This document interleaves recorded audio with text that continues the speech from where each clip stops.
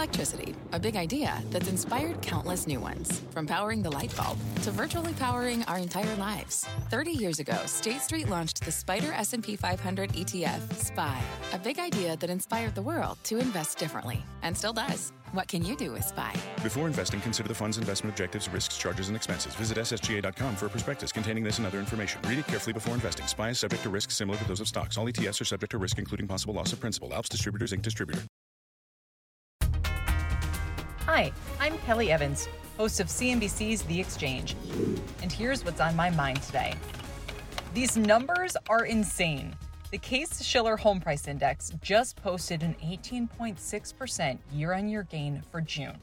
Home prices are now 41% higher than their last peak in 2006 during the housing bubble. And it's not because Case-Shiller is a big city index. For starters, the broader 20-city composite was up 19% in June, outperforming the core 10-city index. What's more, the separate FHFA home price survey, which covers much more of the country, has been showing similar gains. It was up 18% year-on-year in May. And recall, unlike the stock market, home prices never plunged during the pandemic. These are simply gains, building on gains, building on gains. Some cities are seeing truly eye-popping increases. Prices in Phoenix were up 29% in June from the previous year. Prices in San Diego up 27%, Seattle up 25%. One outlier, Chicago, the only major city where prices aren't at all-time highs. The obvious thing to say here is this is wildly out of whack, it can't be sustained, it's all going to collapse, etc. But that's not quite the message we're getting. We already know the pandemic unleashed a great rotation of the U.S. population, with people pouring out of urban areas into homes or relocating from one often higher cost place to another and driving up prices for locals.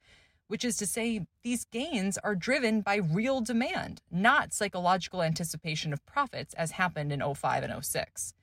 We've also been checking in frequently with Evercore analyst Stephen Kim, who's been out of consensus with the rest of Wall Street in that he foresees much higher prices continuing into next year than his colleagues do. A few months ago on CNBC, he told us home prices could easily hit 20 to 25% annual appreciation, and we're not far off from those levels today. As unpleasant as it is for those trying to get into the market, Cole Smead at Smead Capital Management sees the continued rise in housing wealth as a positive for income inequality. While the past 15 years has seen a rise in stock market wealth while household equity stagnated, the next decade or so could see the opposite effect, he argues. Quote, the average employee in the U.S. does not work for a company that is publicly traded, but housing is something that average people own, says Smead. If the stock market corrects from its extremes and housing outperforms, like he says it did in the inflationary 1970s, home equity as a percentage of total net worth, in Smead's words, will go to higher highs than we have ever seen in the data. All of which is to say that Smead Capital is still long the home builders, despite being cautious about the overall S&P 500. The XHB Homebuilder ETF is up 35% since January, outperforming the broad market by about 15 points. But as our Diana Olick points out, home sales have already started slowing, and prices typically follow with about a 6-month lag. And home buying intentions in the Consumer Confidence Report this morning further cooled somewhat. I'm not sure I can get on board yet with the idea that prices can just keep rising and rising. But one thing is for sure. Those who bought in the red-hot, panicky housing market last year in 2020, so far, they actually did seem to buy in at a pretty good time. Thanks for listening, and remember, you can always subscribe to the Exchange podcast or catch our show on CNBC anytime at 1 p.m. Eastern. See you soon.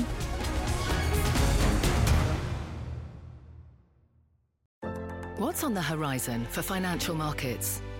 At PGIM, it's a question that over 1,400 investment professionals relentlessly research in pursuit of your long-term goals.